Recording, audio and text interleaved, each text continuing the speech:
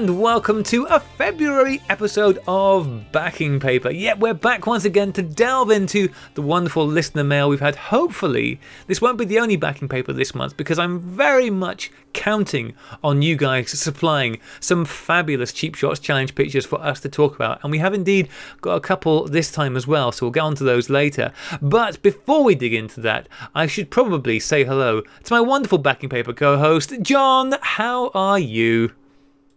Hello, I'm very good. Thank you very much, Graham. How are you doing this evening? Oh, all the better for seeing your face, John. It feels like a long time. A fact which has been evidenced by the fact that we've been chatting for 2 hours now, just about all sorts of really random photography and KLF and other music-related stuff.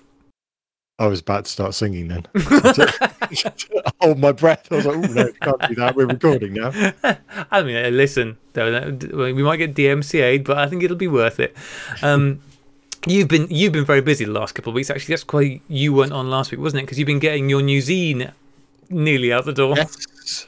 Yeah, very, very nearly out the door. Should I talk about it now? I'll talk very briefly. Yeah, and we'll return to it in the future.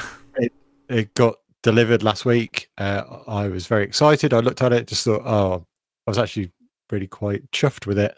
And then I realised there was quite a discrepancy between the paper that I thought I'd ordered and the previous one I'd done. So I compared them next to each other and they were just massively different. So yeah, I'm in touch with the printers at the moment to find out what was going on there and hopefully going to get a reprint done. Yeah. And this isn't through some small local printer, is it? Who is it you're using for this? Mixam Print. Yeah. And you... Yeah, so I'll get to the bottom of it. There's apparently they've changed their paper stock for the recycled paper, but I don't know the full details yet. Yeah, you sent me a picture of the two side by side, and there's a marked difference between them and the way that your pictures look on them and the way the whole thing looks. And it's one of those things where if that's what you'd signed up for in the first place and that's what you were expecting, that's one thing. But to get something that's nothing like the last thing you had, that's not great. That's not ideal. No, the thing is, I didn't notice it straight away because it doesn't look bad. No, it's just different. Yeah, yeah. And there's it's a lot warmer tone. Yes, white base of it is.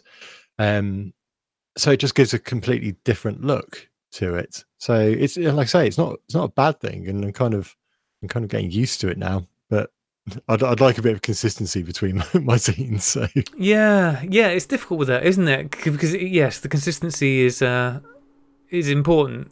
When you start off with something, you want it to look the same all the way through. But I suppose this is always a risk for something which potentially could be going on for years. Well, hopefully.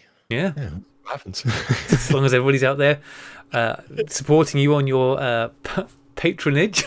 Patronage. Yeah. And you've also been getting stuff organised because you do coupons for prints, don't you, as part of this?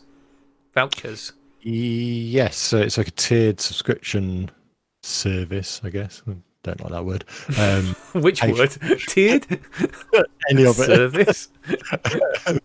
And the different tiers, you get vouchers for different categories of prints. Mm-hmm. So, like, how much do you have to pay to get the good ones?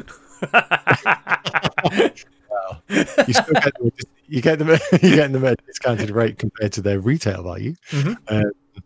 And they're all very well priced, whether you buy them individually or not. Smooth. You're getting good at this. I've been practicing in front of the mirror. That I can believe.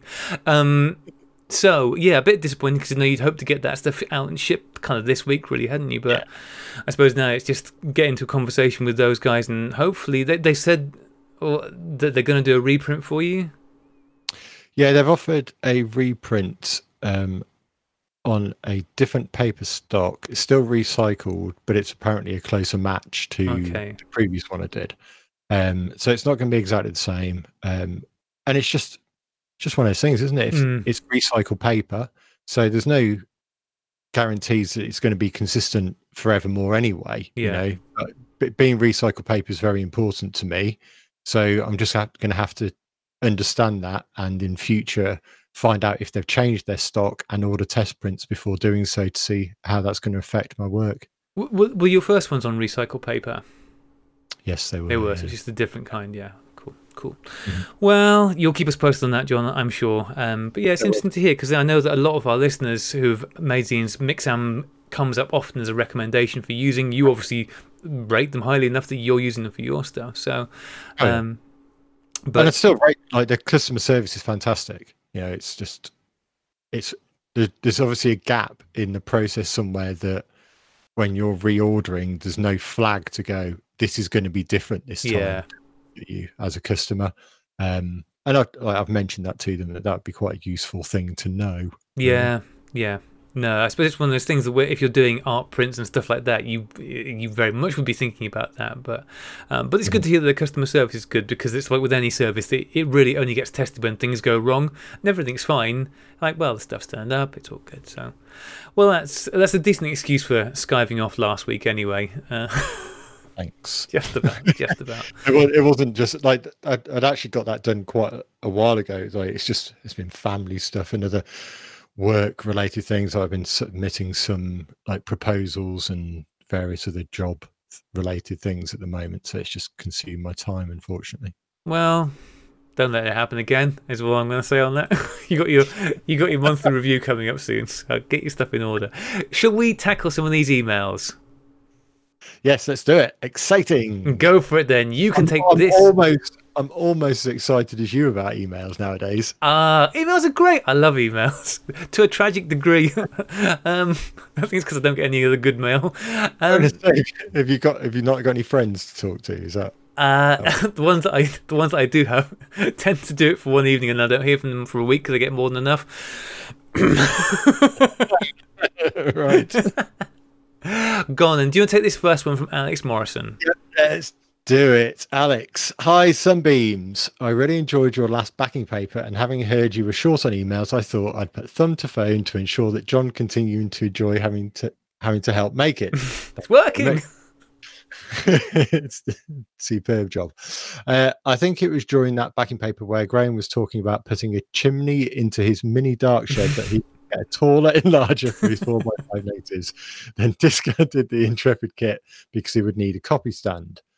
I was lucky enough to get that kit for my Christmas, but do not own a copy stand. I can tell you from my vast experience with this kit, 1 session and 4 prints, that you do not need a copy stand. Admittedly, my setup isn't necessarily the best with a travel tripod and a ball head, but setting and squaring my Mark IV with the kit was not the slowest step. It was setting up my darkroom. That would have been light-proofing my bathroom. A bubble level app on my phone made it a relatively simple job. With a magnetically squaring Carbon Adventure, it'll be even quicker for you. Hear that, Graham? Mm-hmm. Hear that. The main thing I learned from my first lesson was, yes, an easel is an essential piece of kit. The 2 right-angled rulers I used were capable of producing 2 very sharp borders and 2 much fuzzier where the light gently leaked under the upper ruler. Also, the prints I made were rhomboid rather than rectangular and thoroughly indeterminate size. And eBay had already been my friend. I was really impressed with the Intrepid kit, and it's definitely the best enlarger I've ever used. Of course, as it's the only enlarger I've ever used, so this is a low bar. But as I was able to get prints that I was happy with on my first ever printing session, with all my education from YouTube University, thank you, John and Rachel, I would not hesitate to recommend it. And it's let me get back into the darkroom, and then not to look at the kit with a sense of doom when I have to move house. Hope this influences your thinking, Graham, and hope you get some more emails so I hear this before Easter. Shoot and then print film and be nice, Alex. And there's a little addendum. Question. When do Claire and John become official Sunbeams? Oh, that's a very good question there, Alex. Yeah. Okay. So there was a screenshot attached to this, which I think is from iTunes. Because on iTunes it's got like the Graham and Rachel doing weekly podcasting. So let's in reverse order then. Let's tackle that one. So obviously, John, let's tackle it. Claire is obviously an official Sunbeam already. She is part of the team. She's not going anywhere. John, we're still a little on the fence about. No, what do I need to do? Oh, that's a good question. There is a whole initiation ceremony that we need to go through. COVID rules, they won't allow us to do that. No, I am clearly there's still places that I need to go to tackle tidying up what it says on them. And the thing is, like with some of them, I've gone through and gone, okay, like last year on Twitter and stuff. Okay, I've changed it now. It says join John and Claire and Rachel and Graham doing this. I'm like, damn, now I need to go back and go doing John and Rachel and Graham and Claire and Aid doing this back through. And on our website, the website is, it's shameful, but website is one of the places we need to update this.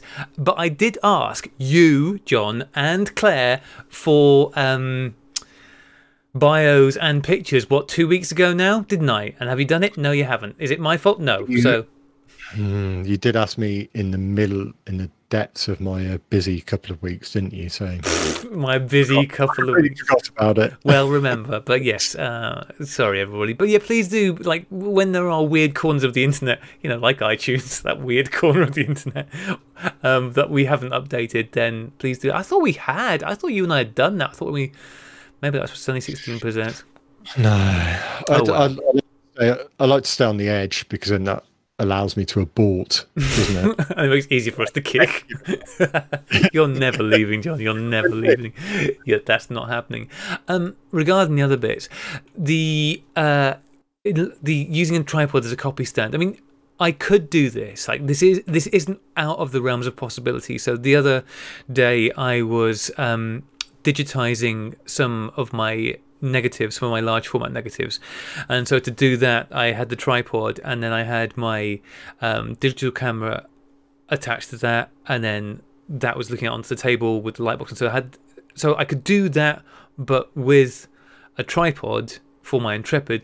The problem that I would have is, God, I don't know how. I suppose you must be doing it on the floor. How far away from to doing an enlargement of a 4x5 neg? What kind of distance will I need to be away? What kind of distance will I need between the print and the lens, John?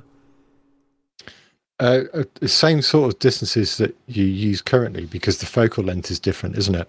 It should be, yeah, it should be, shouldn't it? Yeah. So the distance ranges for an 8x10 or larger. It's very similar to 35mm and 120. So I'm not sure that my tripod would get high enough for me to be able to do that with the tripod on the floor and the enlarger and my work, like the print on the table. So then I'd have to try. I don't know. There probably is a way to do it, but I think it would be really difficult in the confines of my darkroom. I definitely couldn't put the tripod on the table. That's too small for that.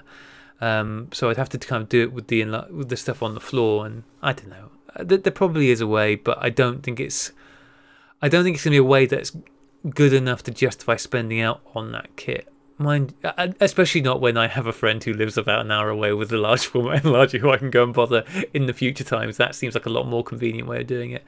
But I'm going to do some contact prints soon. What? You've got a friend? A not work colleague. who I can guilt into letting me do stuff. What I am going to get into is doing some more contact prints of them. I shared it with you. I bought this cool, weird easel. It's like a giant contact print frame, and I think they were made in the 80s. Meopta, no, not Meopta. Who was it? Hammer. Because it says on the back, please Hammer. Don't know them. And so it's an easel, but it's just it's pretty big. It is pretty big. I can't remember, but it's like twice the size of 8x10, I think, whatever size that would be, roughly. 16x20. Yeah, I think it's 16x20. Thank you very much. And it doesn't have like blades to move across. But it's got a glass top that you just pull down over the whole thing, so you could do edge to edge prints on it, and also you could just make up. I think you could back in the day buy masks to go over the top of it for doing different stuff, but also great for doing contact prints and all that kind of stuff. So yeah, I think I'm gonna have a go at doing some contact prints doing that. I've actually got my 4x5 negatives in sheets, so I can actually hold them up and look at them in their clear sheets as well. So that should make it fairly easy. Just bung one of those on and just do 4 at a time, as long as they're 4 relatively similarly exposed ones, I guess. I just need to get some A4 paper to do that, so it's on the list. More shopping. More shopping. I've been having great fun doing a lot of shopping. I bought myself this evening, whilst John and I were chatting, we've been having some Nips talk, and I bought myself a Hacker Auto Nips, which is less exciting than it sounds. But it is a little clockwork mechanical timer thing, which I will be able to use with my large format camera, or indeed any camera that you use with a timer bulb. Yeah, I was doing some self-portraits earlier in the week, and it wasn't working very well because I was using a bulb plunger at long distance, and it was a nightmare. So yeah, I bought myself a little Nips timer, which I'm looking forward to getting. John's very excited about my Nips too. Okay, shall we move on to the next email? Probably for the best. This next email is from Richard Moore, and it is entitled Take More Mundane Photos. Greetings, Sunnies. First, a weather report. The weather here in my part of California is currently rather wet. As a Brit and a northern male, I have to suffer text messages warning me of the terrible weather to come and the need to drive ever so carefully. As someone who grew up in the northwest of England, I would prefer to describe it as a normal wet Monday in Manchester, and yes, I might get my coat if it's a bit parky. Talking of Manchester, let's actually focus on Stockport, which, for the few that have not heard of it, it is, or should that be was, an industrial mill town just south of Manchester. I have discovered of late a treasure trove of videos of my hometown on YouTube. Some fine chap has taken what must be the biggest collection of old photos of Stockport and converted them into videos with a soundtrack courtesy of Mike Oldfield. I love this. What a way to spend your day looking at pictures of Stockport and listening to Mike Oldfield. I grew up there from the mid-60s with my parents, finally leaving the area to retire to North Wales in the 90s. We're originally from Liverpool, so all roads lead to North Wales. I have to say, as somebody who grew up in North Wales, I will confirm that this is true. Everybody in the area was from Liverpool. Not very many Welsh people. What has struck me about this rich collection of images is how utterly mundane many of them are, yet so utterly fascinating. Let me explain why. As an old photographer, time is a mixed blessing. You've had time to accumulate some level of skill, you might have a bit more brass to buy camera gear, and you get to share your wisdom with a younger generation if they want it or not. The downside is perhaps twofold. You're not going to see the photographic developments that a younger generation will see ahead of them, and you can't go back and redo your photographic journey, which leads me back to why I'm penning this missive. If I could go back to the younger me, I'd have some very specific wisdom to impart. I'm not the first person to mention documenting your environment, but I would like to explain why. I would tell younger me that family, friends, social events are indeed important things to photograph, but older me would really like to tell young me to photograph in detail the minutiae of my life and where I live. The photographs I've seen of my hometown on YouTube include such things as buses, shops, road junctions where I lived and walked to school, the local market, churches, school friends. I've even seen photos taken by surveyors of building sites. And think about your home and that new record deck you bought, the first family colour TV. Really document the trivia of your life and location. Photography price lists on market stalls. Really mundane stuff you see every day. Stuff that never changes. That's what I'd tell younger me. The younger, the better. And then wait. Wait 40 years. You won't believe how much things change when that length of time just shoots by. And trust me, you'll thank me. Now it's just mundane, but it won't be when you're older. If I look at Stockport as an example, when we moved there in the 60s, it was already well into a complete redevelopment. Most of the Victorian slums had been cleared and a new modern shopping centre was being built. There were still steam trains, but the modernisation of the railways was taking hold. Trams were gone, but those orange and white buses I'd go to school on were everywhere to be seen. For me, in the late 60s and early 70s, it was fixed in time. But looking back at the Stockport I knew then, there was already completely different to just 20 years earlier. So yeah, get out there and take more boring photos and file them away till you're close to retirement like me. I would stress it's not just about places, it's the things you do, the places you go, the shops you go to, the routines of everyday life. Trust me, you'll be fascinated by something as mundane as shops when you're older. There is no shortage of old photos of shops, but not of Mrs. Wren's on the corner of Derby Road where your nan sent you to get 20 Rothmans. I was struck by how much these old photos represent social history, my social history, as much as geography. I'm done rambling. Stay safe out there. Richard Moore. P.S. I wish I could have told younger me to raid the second-hand camera shop for all the good film stuff when digital came in too. Yes, I think we all feel that too. That's a great email, a really great email. And John, I would love to hear your take on this, because you and the city you live in and the environment you live in, that's an important part of your work. So what do you feel about the sentiment that Richard's expressing here? Yeah, like in Coventry, there's a huge amount of people kind of digging back through archives at the moment, actually, and kind of seeing the changes that have happened to now. And there's lots of photographers taking photos of the changes that are taking place. And I think it's great. I think it's very, like Richard's saying about taking photos of the mundane, it's very difficult to remember to do that, because quite often you're looking for the photos rather than thinking about how they're going to look in the future. So you're looking for good shots or something about the story that you're telling at the moment, and it's very difficult to think, oh, well, this isn't going to be here in the future. I need to get a photo of this sign or whatever it is. And yeah, I agree. I think it's a very important thing, and hindsight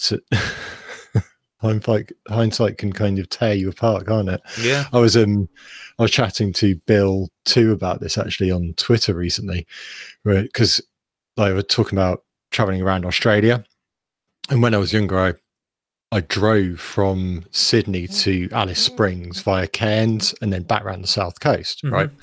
And like, because we'd both been to, we were talking about Uluru and just the central Australia.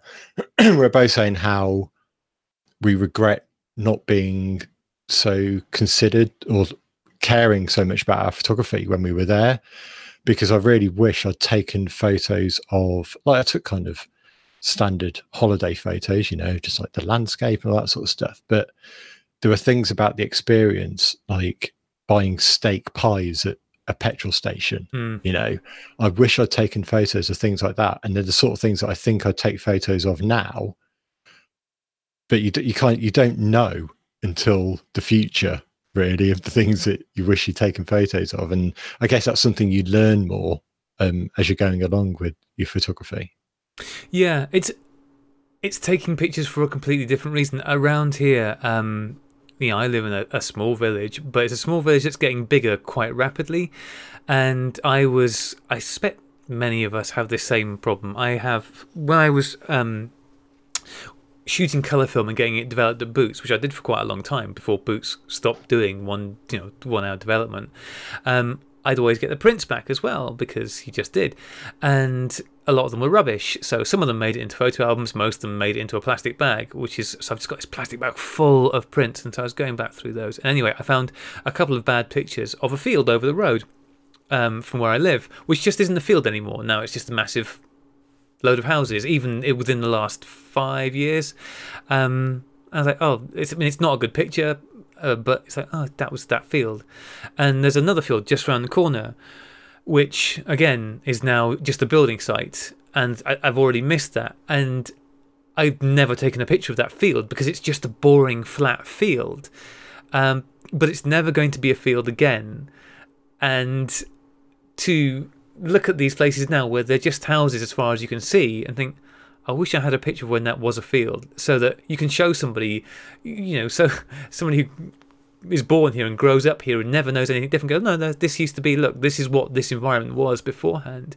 Yeah, it's really easy to think about things that just never change and go, oh, well, there's no point capturing that because it's boring and it's not photogenic and it's, why would I take that? But there's always that assumption, well, it'll be here tomorrow, it'll be here the next day, and then it just isn't one day and it never is again. Yeah. I tied in what you're saying about like when you look back at family photos, like I did this a few years ago, and you quite often you're not looking at the thing that's being photographed, you're looking around that. So like I've got photos of like a family stood in front of a car and like our house, and like we were looking at the car, we were looking at like the curtains in the house, not the actual people in the photo. And it's like, if you can consciously take photos of those things as well, it's like it will have value further on, I think. But it's remembering to do it, isn't it? Yeah, and I suppose also you never know which are going to be the things which are going to trigger memories. You can never look at a scene and go, oh, these are the things which in 40 years' time are going to kickstart a memory explosion in my head. But that's why it's best just to take pictures. It's one of those things. I was chatting to Rach about this the other day, and just talking about photography. I think it was Rach I was talking to, but just saying I'm so glad that I picked photography up as a hobby, because even going back through these essentially piles of reject photos, there's so many pictures of my family and stuff, like, because you as a photographer, you're just taking more pictures than most people do, and physical pictures.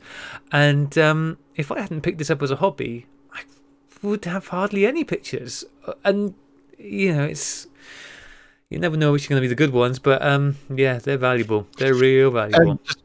Tied into what you're saying about that field locally, is what you should really be doing is also noting down locations and date stuff with those things as well, because in the future they might not have any reference to what it is, and actually kind of trying to trace that back could be an impossible task. No, you're absolutely right. As my memory's slowly on its way out. Okay, right, we have got our first Cheap Shots Challenge entry.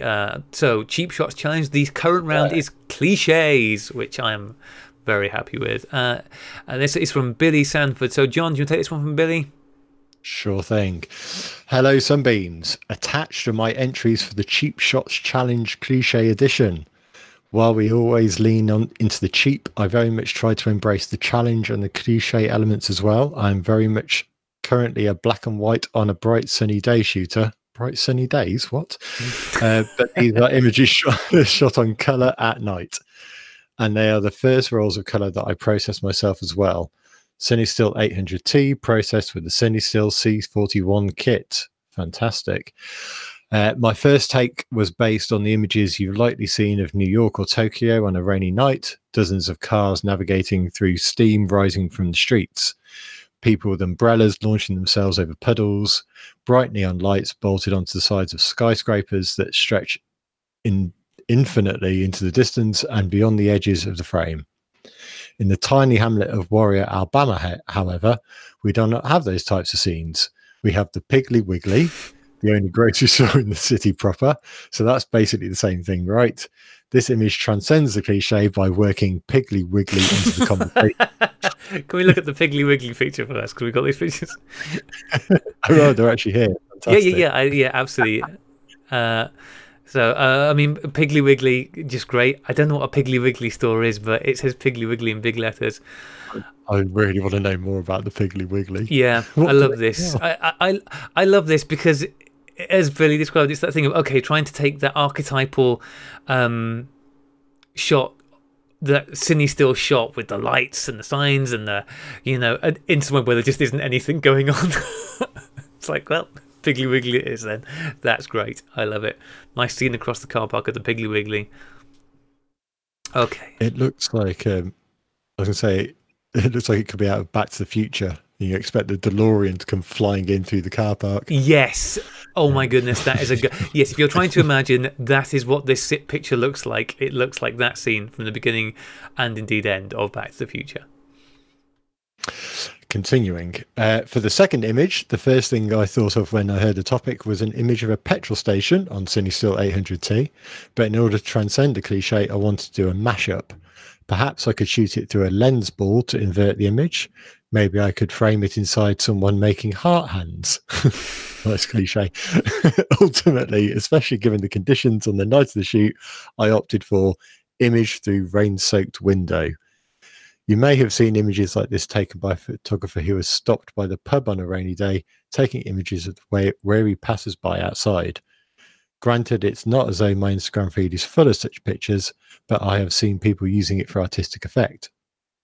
Ultimately, I don't know if I, the Vivitar, or my scanner, the Epson V600, was up to the challenge of getting the most out of either the CineStill effect or the rainy blur effect, but that was the intent.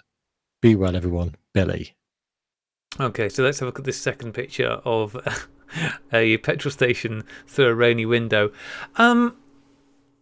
It's pretty abstract, isn't it? Yes, exactly. It's very blue. I love the blueness.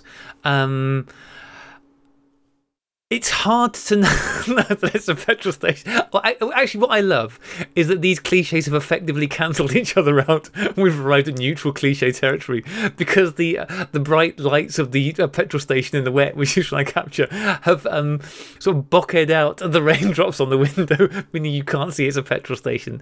It's good. I like it. Fantastic cliche work. The cliche mashup in full effect. Really. I think stacking cliches is clearly the way to go. The more cliches you can fit into one image, the better.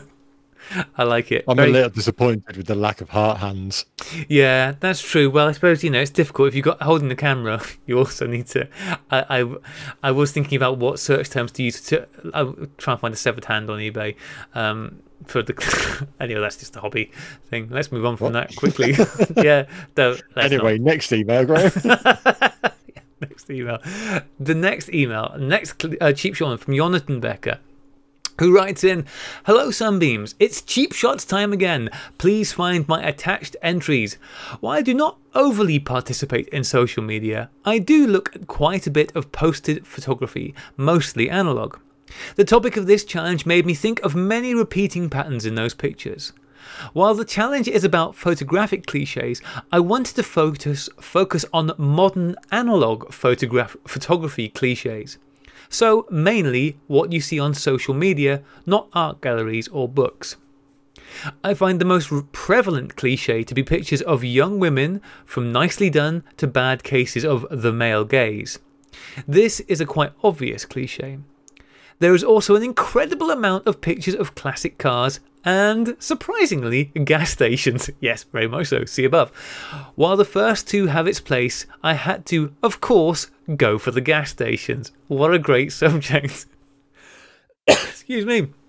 Something else you see a lot of is not a picture of the actual subject, but the image of the subject in a waist level finder of some kind of really expensive camera, shot with a phone or similar from above. Oh yes, seen this many times. My submission now contains not only a picture of a gas station, but also a picture of the visible image of another gas station in the waist level finder of a Mamiya RZ67. I would call this a cliche image of a cliche. Again, we're stacking the cliches here. Extraordinary work. The Mamiya camera is not really in the Cheap Shots Challenge price range, but it's more subject than camera here. So, as long as this does not become the Cheap Subjects Challenge, I think it should be fine. For taking the pictures, I used once again my not so trusty Puva Start camera and some 20-year-old HP5 Plus. I put the camera on a tripod and used one of the many high-tech features of it. There is a small slider you can push over the shutter button to do a bulk exposure. I'm not quite sure what bulk exposure is, but I like that phrase. Many exposures all in one go. I guess that means bulb exposure. That's probably what that spelling was supposed to be. This, combined with my hand in front of the lens, worked fine as the shutter for one or multi-second exposures. The shot of the gas station through the viewfinder was more complicated. I had to put the RZ67 on a tripod and the Puma Start on another tripod. To get close focus, I again, like in the food challenge, taped on some close-up lenses and measured the focus distance beforehand. It must have been a great sight to see me struggle to compose with 2 tripods and no way to preview the image, and there have been quite a lot of cars, so many spectators guaranteed. I did use HP5 in this challenge because I only have black and white chemistry at home. I might have missed some cliches by not using CineStill 800T, don't worry, Billy had your back, or overexposed portrait by 4 stops, but you can't have them all. As compensation, I have included the film borders, and I did not do a great job with cleaning the negative. I've seen this so many times, it also has to be a cliche. Either that or you're just looking at my feed. Really looking forward to seeing what others will submit. Such a great topic. Stay safe. All the best, Jonathan. P.S. I thought about putting Vaseline on the front lens. A step too far. So yes, more. I wonder how many pictures of gas stations we're going to get. I'm hoping if it's all gas stations, I will actually be quite delighted. That would make my day. You know what? In 40 years' time, people are going to start looking back at photos of the era and just think that everyone was obsessed with gas stations. Like it was like some significant thing, like we're running out of fuel or something. Yeah, I mean, ironic and also apt, I think. So yes, very nice. The first picture, a very nicely framed picture of the gas station in black and white. It looks quite ominous, doesn't it, in black and white? Yeah, it doesn't feel like a cliche photo. That actually feels like a genuine kind of done with intent photo. It feels slightly threatening, I think is what I would say, because there's not actually, in this particular shot of the gas station, there's not any cars terribly visible in it. So it just feels, quite dark, quite ominous. You know, it's I like it. Very nice framing to it as well. A nice square framed shot, and that looks good. And yes, we can see the film board. We can see HP5 Plus. It's always good to get that in there. I use that cliche technique on my prints as well now because I'm a real walking cliche. And then the second one, the through the viewfinder. Oh boy, I've seen this. The through the viewfinder shot. You do get to see that a lot, don't you? on it. This is superbly done though to like do the through the viewfinder with a cheap shots camera on film. Yeah, that's at night. That's good stacking. Great stacking. Yes, it is very good. I kind of get why the through the viewfinder is a cliche because you look through and go, oh god, this looks so great, doesn't it? There is something about seeing an image on the Fresnel screen that makes you want to go, look at this, everybody! And also, if you capture it like this, then when you realise later you messed up the shot horribly on the film, then at least you got something. That just me? Might just be me. Okay. We have got another email here. Do you want to say this last one actually from Billy Sanford? It's been a while since we've checked these emails.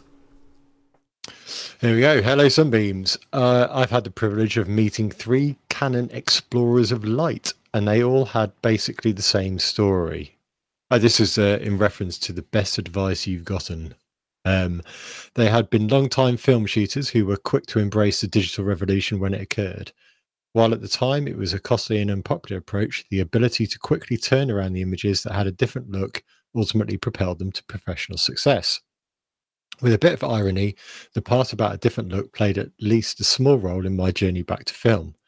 There were many other factors, but I did hope that creating images on film would help my images stand out, at least to me, from all those shooting the same subjects that I was.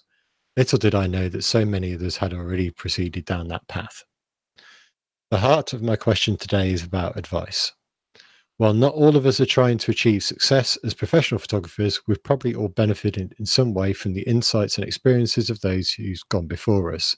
I know that I have. Much of it via this podcast. I was just wondering if you could all recall any particular insightful wisdom that had been passed on to you that had significantly impact on the way you approach photography. That's a good question, isn't it? That's a very good question. Is there anything for you, John, that immediately leaps to mind? I like regards. I think it depends what sort of photography you're talking about. Any but the like stuff kind with of cameras, I think mainly. oh yeah, that stuff. Yeah. Yeah. Like documentary photography. I can't remember if it was anyone specific, but just generally the kind of advice of just being a human and caring about the people you're taking photos of rather than seeing them as subjects and as a goal to get a good photo. They're people and they're humans, and talk to them and discuss about what you're doing with your photos and why you're doing it, and be another person to them. And I think that's quite often overlooked, particularly historically. But there are still a lot of photographers around these days that just use people to get photos and to make money, whatever their reason for photography. And yeah, I personally think that's the wrong approach for it. But yeah, so that's always stuck with me. Is that, and I think that applies to a lot of things, really, whatever you're doing, regards photography. Yeah. Was there anyone in particular when you started or getting into this journey that's led you to where you are now? Was there anybody who particularly helped you in that direction? Was there any one solid shove, anything that kind of made you feel like, yeah, this is the right direction for me, or was it all just kind of organic and off your own inspiration? It was quite organic. It wasn't necessarily off my own inspiration. Like the name Jim Mortram springs to mind as a specific name. He documents a lot of the effects of austerity in the UK, and his like, I guess fundamentally, you could even think he's not a photographer, but he's an amazing photographer, and the images that he creates are phenomenal. But it's all about the people and getting their stories out. And his work has always stuck with me and always sits in my mind when I'm working with people and spending time with them. Yeah. No, that makes a lot of sense. I can't think of much in the way of specific advice. I think throughout everything that I've done and continue to do, there's always, countless times every week where I'm getting pieces of advice which are all just being thrown in on the pile. I mean, I'm blessed by, one, having friends and co-hosts who have an awful lot of knowledge, whose brains I am picking, as John will testify, fairly constantly. But also, like, just within the community, I love the fact that I can go on Twitter and get information and advice, or just see stuff popping up and go, oh, I'm going to take that on board. And so yeah, it's difficult because also the other side of that is I'm just a chronic kind of bumbler. I'll just bumble my way through things, and that's just, so that's also part of it. But I think one of the best, and I couldn't tell you who it was or where it was, but one of the best pieces of advice specifically for film photography was to just like take the picture more often. I think especially in the early days, there's a tendency to be very stingy with your photography because you know that every time you click the shutter it's costing you money, and you don't want to waste the film, and it's a precious thing, and that never goes away. I mean, I'm never going to be shooting film like you can shoot digital because, I mean, for one thing, I just don't think that the way you shoot digital is a good way necessarily anyway, but you're always mindful of, well, you need to use this wisely because you might not have enough. What if you miss a shot with this roll and then you don't have any to take a picture you see later? But I've definitely got better about being more shutter happy, going, okay, I'm going to take this picture even if I'm not convinced it's great, but I'm going to take it because that might be the best I can get out of this. It might be that actually this fleeting moment is never going to be perfect, but it might be good, and I'll get this good picture instead of doing and I still do it, waiting, thinking, oh, maybe this will sort itself out perfectly, and then actually what you end up getting is nothing, and the moment's gone,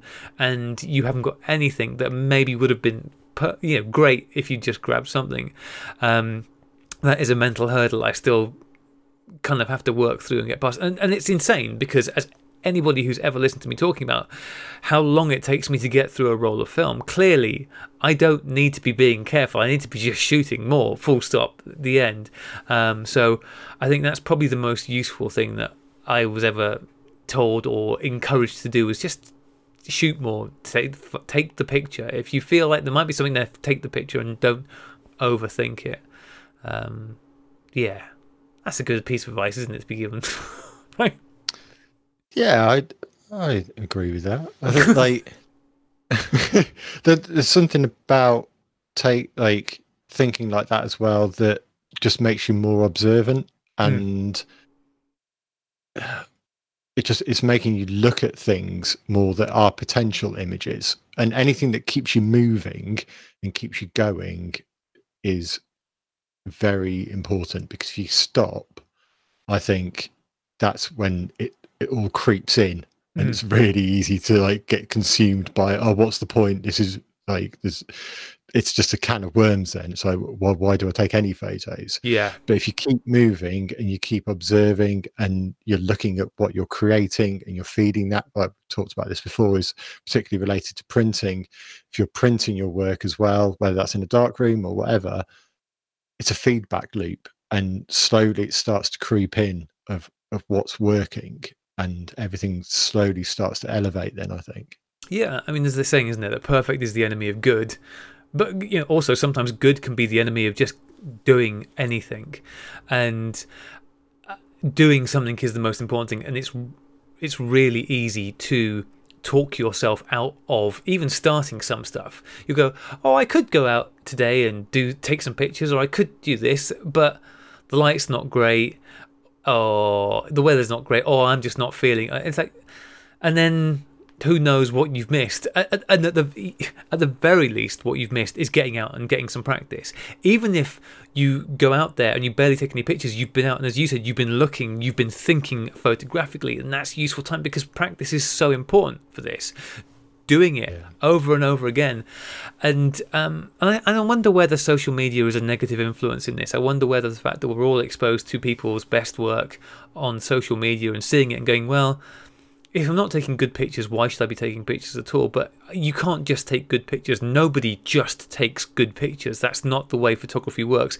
Even the best photographers in the world are taking some pictures that are not good. Because that's just how it has to be. You have to take a lot of pictures to get the good ones. And getting that practice in, going through the process. So like, I've talked about this recently with, as you said, the printing. It's that same thing. I've been doing quite a lot of printing lately, and a lot of it is not about me trying to make a great print from a great negative. In fact, almost none of it is. Most of it's going, okay, let me dig through, let me find a negative that I'd be interested to see how that looks, and have a go and see how printing goes. And it's most of them, almost all of them, come to a point where I'm like, okay, either that's as good as that's going to get, okay, that's fine, I'm going to put this in a box and that'll be the end of it, I'll never think of it because it's not very good. Or they get to a point where I go, actually that's still not very good because of the failings of the negative, but that's as far as I'm prepared to go because I'm not going to burn any more paper on it. But it's still been a valuable use of time, even if I've wasted 5-6 sheets of paper to get to an end result that's still not any good. It was still good practice. It's still time well spent. So wherever you are, whether it's in the camera or in the darkroom, it's never wasted time, I don't think. No, I agree. I just want to pick up on that phrase you said about not going out because the weather isn't very good, and how the weather's always good. The weather's always great, no matter what it's doing. It's getting your head around the fact it's not very good for creating a very specific type of photo, or it's not appropriate for creating a certain type of photo. It's always great if you're creating images that are required in those situations. So you can completely flip it around, can't you? And it be a grey overcast day and just go, well, actually these conditions are perfect for the sort of images I want to take, and work with it, rather than seeing it as something that it's not right. Yeah, it's not talking yourself out of doing stuff, which is really easy to do. I mean, I've complained at length on countless occasions about how awful my village is for subject matter to go and take pictures. And I stick to this. It stinks. But that said, I will still wander around and go looking for stuff. I will still try, and they usually fail. I mean, John got to develop a whole lot of that recently because I had several rolls of film that were half finished. Like, well, I'm going to load up these 7 cameras or however many it was into a bag and just go for a walk around my village and just blitz through the end of all of these rolls of film. And it was all crap, but it's still, you're still there looking and you're still thinking about, well, what framing might work, what this, what that, and it's still valuable time. So, but I'd be really interested actually to hear what listeners, if there is any singular piece of advice that they've been given which has had a significant effect on any aspect of this, whether it's a piece of technical advice which has made something much easier for them, or just flipped a switch in their brain, whether it's creative advice which has changed the direction that they're going in or helped crystallize what they want to do. There's so many areas where a good bit of advice can be very, very meaningful, and like I said, personally, it's the small bits that you don't even think about and don't remember, but you can look back and go, oh, I'm doing all of these things differently because countless people have given me countless nuggets of advice, and they've just all been incorporated into this not being a absolute bonfire of a process at the moment. So yeah, it's I mean, I suppose we were talking before we started recording, John, about the pictures that I took a couple of days ago. So I was bored one evening and I decided that after our conversation with Simon on Tuesday, I wanted to have a go at doing something similar to what he's doing. I was like, okay, I'm going to try something like that. And so in my dark shed, which is not very big, it's 7 by 10, I think, something like that. It might not even be quite that big, it might be 7 by 8. Anyway, it's a small shed. And I got my tripod set up with my large format camera, with my chroma, and had a go. And I used a little desk lamp, which is the one I'm using at the moment, to illuminate what I'm doing here. And the results were what they were, but for something that was very hacky and thrown together, they weren't an absolute trash fire. And that's because of advice that I've been given by multiple people on multiple aspects of what I was doing over the time, whether it's how I set up the camera, how I set up the lights, how I developed the film, all of these things. It all added together to mean that I could try something like that at short notice and get something out at the end of it. So it all adds up, doesn't it? And now John's agreed. Yes, words are better than nodding. Definitely agree. And it all intertwines, isn't it? Because there's kind of technical advice, which there's so much technical advice available now. We're very fortunate in this area regards the accessibility of information and education regards how to use a camera, how to do lighting, like film processing, printing. If you're doing all that, it's all available for free. There's no restrictions on getting technical advice on things. I think the hardest thing is advice on, like, you personally. It's so difficult because it's your experience, but advice on what to create and how to translate that into a visual medium. That's a minefield. Looking at that guy, I very rarely go on YouTube, but I've been watching, because I thought maybe I should start watching some other videos on YouTube to see what everybody else does, I want to raise my YouTube game. And I'm just put off by a lot of it, just the way a lot of people talk about what people should be doing. It's like, I find it's a bit, I'm struggling for words here. It's like, you must do this to achieve this, and I don't think there's a formula for it like that at all. And it might have worked for them, but I think you've got to be very careful with that sort of advice and how you take it and how you use it. So yeah, I think that's and personally, I find the best way is to be inspired by what other people have made and kind of analyze that and break it down yourself and see what you find in it, as opposed to being told how to do it. I don't know. No, I think that's I'm true. going up a bit of a tangent there. No, but I think you're right. I think it's that whole finding your voice thing, isn't it? And I think that's very hard to do. And I think it's made harder by the fact that there is a lot of information out there which is presenting people with ways to create stuff, but not necessarily create what is inside them. And I know you and I have talked about this off air before at length, and your point of view is like think about what's important to you, not what is important to the internet, not what other people are doing, but think about what's important to you and how you want to express that, and go from there. And like, don't worry about the other stuff. Start with those. And I said you can get all the technical stuff and things like that. The internet's full of that stuff. It's fantastic for it. There are so many people giving great technical advice to achieve what you want, but make the thing that you want to do what actually something that is important to you, not to other people. Because if you can do that, then other people will find it and like it. You'll find the audience for it. But if you're just making stuff because you think people will like it, ultimately, I think you're going to fall flat there somewhere. So, and on that cheery note, that's it for emails. That's what happens when we don't get enough emails and we're giving time to waffle off on our own, right? Thank you so much. To talk, yeah. Thank you so much, everybody who emailed in this week. It's much appreciated. Please do keep them coming in, because John and I, and everybody very much enjoys. John just got roped in, as usually happens. Really enjoy doing backing paper. I love hearing from you guys, and it always inspires interesting conversations. So do keep the emails coming in. Keep the Cheap Shots Challenge stuff coming in. Quick reminder, so you have until the end of the month, that's the 28th of February, to get your pictures in. On the subject of cliches, we are looking for 2 pictures, and the only criteria is that, one, the subject needs to be cliches, and that can be very broad. It doesn't have to be gas stations, although clearly that is a very popular subject. And I would just ask that you rename your pictures so it includes your name, the camera that you're using, the film that you're using, and any other relevant information, just because it helps keep things easier.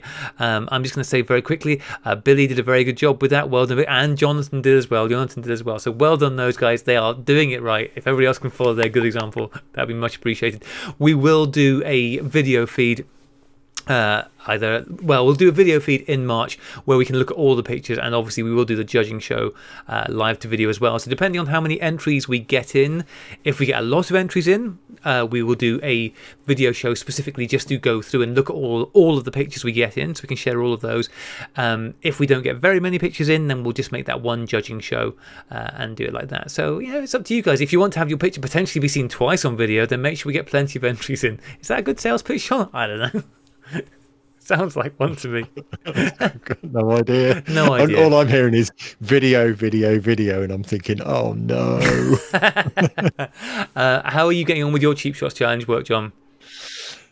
Yeah. Yeah, good. Glad to hear it. No further questions. Guess what? I haven't started yet. No, neither have I. Have you got any ideas, though? You're usually pretty good at coming up with ideas, though. Have I got an idea?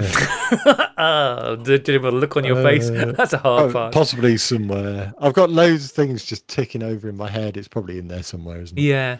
Like I said, there's so many things. There's so whenever you seeing the entries this evening and the things that those guys were both talking about, and the fact that both of them were talking about multiple cliches within that, it makes you start thinking. I think it's what I like about this challenge is, one, it's fun, but also it's really accessible. I think it's a really accessible one to just do it, have fun.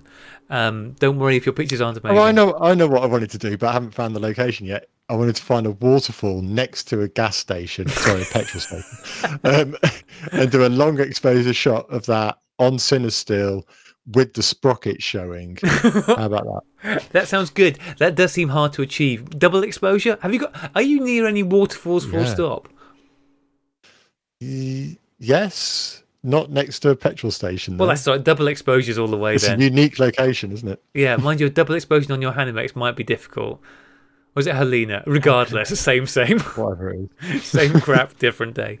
Okay.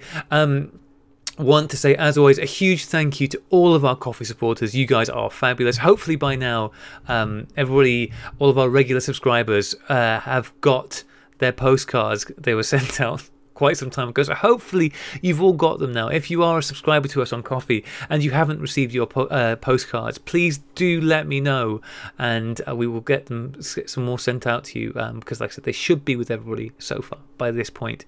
And we do also want to say a special thank you, because we've got a new donor this month, so I want to say a big thank you to Tim Soderstrom. I hope I say your name correctly there. Tim is a really hard one to get your teeth around, so hope I got that right.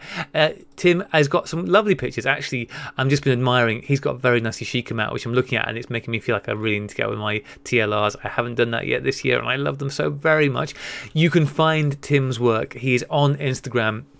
He is at Bit by Bit Photo. He's quite a nice, easy one to find, but I'll put a link in the show notes to that as well. And yeah, Tim's got some great work, a mixture of pictures of cameras, obviously, as well as pictures of his work, which is also very nice to see. And Tim's doing a 52 photos challenge. One shot, I can just see this in there. One shot per week, one camera, one lens, one film, no cropping, not part of any other series. Don't overthink it. That seems like quite good fun to do, although I don't think I could manage to be consistent enough to do that. So that's cool. I like, there's a scene here of his first one that he's doing for this. It's a large format camera taking a picture of a train coming out of a cardboard box tunnel with a gnome on top. It's all going on. You need to get Tim's stream to see this happening. Unmissable, I think you'd agree, John, although you're probably not looking at it because I didn't put the link in the show notes. No, I am looking at it. Yeah, I'm really intrigued by that. That's going to be one that he looks back in like 20 years time and just think, what was I doing with my life? Yes, exactly. Although I suspect that the actual picture taken with the camera is of the train coming out of the tunnel and probably won't include the giant dominating gnome on top of the cardboard box, which I suspect is there for its weight. But it would be great if the gnome was an integral part of that photo. I would like that to become a whole series. 52 weeks of photos with this gnome towering over stuff. Please make that happen, Tim. Putting a request now for what we want to see. We mentioned at the beginning, John, about your Patreon subscriber thing on your website. Give that a shout out again. Yes. You can subscribe to my patronage at johnwhitmorephotography.co.uk/support, where you'll find the 3 tiers that are available. The lowest tier, I think, is £20 plus postage and packaging, and that will get you 4 editions of the zine throughout the year. It's released quarterly, and a voucher for a Darkshed live print. And it's worth making sure people understand that's £20 like for the year, isn't it? It's not £20 a month. Oh yeah, £20. It's 20, a mere £20. You'd be losing money if you don't. It is a Billy bargain, yeah. And a lot of time and effort goes into all of John's work. Apart from the Darkshed live prints, where he just tosses those off and then wangs them off. I don't mean that. Well. They're still great. They're still better than your prints. That's true. That is 100% true. But what are you going to do? Be crap is what I'm going to do. Is there anything else we need to let you know? Actually, there were some of the took me by a bit by surprise. Actually, I did a print just for Christmas of, I don't know if you saw it. It was a double exposure dark green print. The bottom half was the skyline of New York, and the top was Kachu. I can't pronounce it. Tichu, which is a site next to Uluru in Australia. Flipped the other way. What? Catachuta. The Olgas. The Olgas, yes. I know. I've been there too, John. So that's flipped. So you kind of get this like vortex feeling going between them. Mm-hmm. And they've all sold out already. So there you go. If you want to get involved, you have to get in quick. Yeah, that's good. Well, you need to make more of those prints, clearly. Yeah, I'm going to, don't you? That's awesome. Shows coming up this week. So, hopefully out, if not tonight, then tomorrow, will be Claire's On Film show, which she did with Mike Crawford. The film was The Third Man, so that's great. I have listened to that, and with the exception of the fact that the audio quality gets a bit shonk at times, it's a very interesting conversation, so hopefully you'll be able to listen through the occasional clicky audio. We will be talking to this week the hosts of I Dream of Cameras, Jeff Greenstein and Gabe Sachs.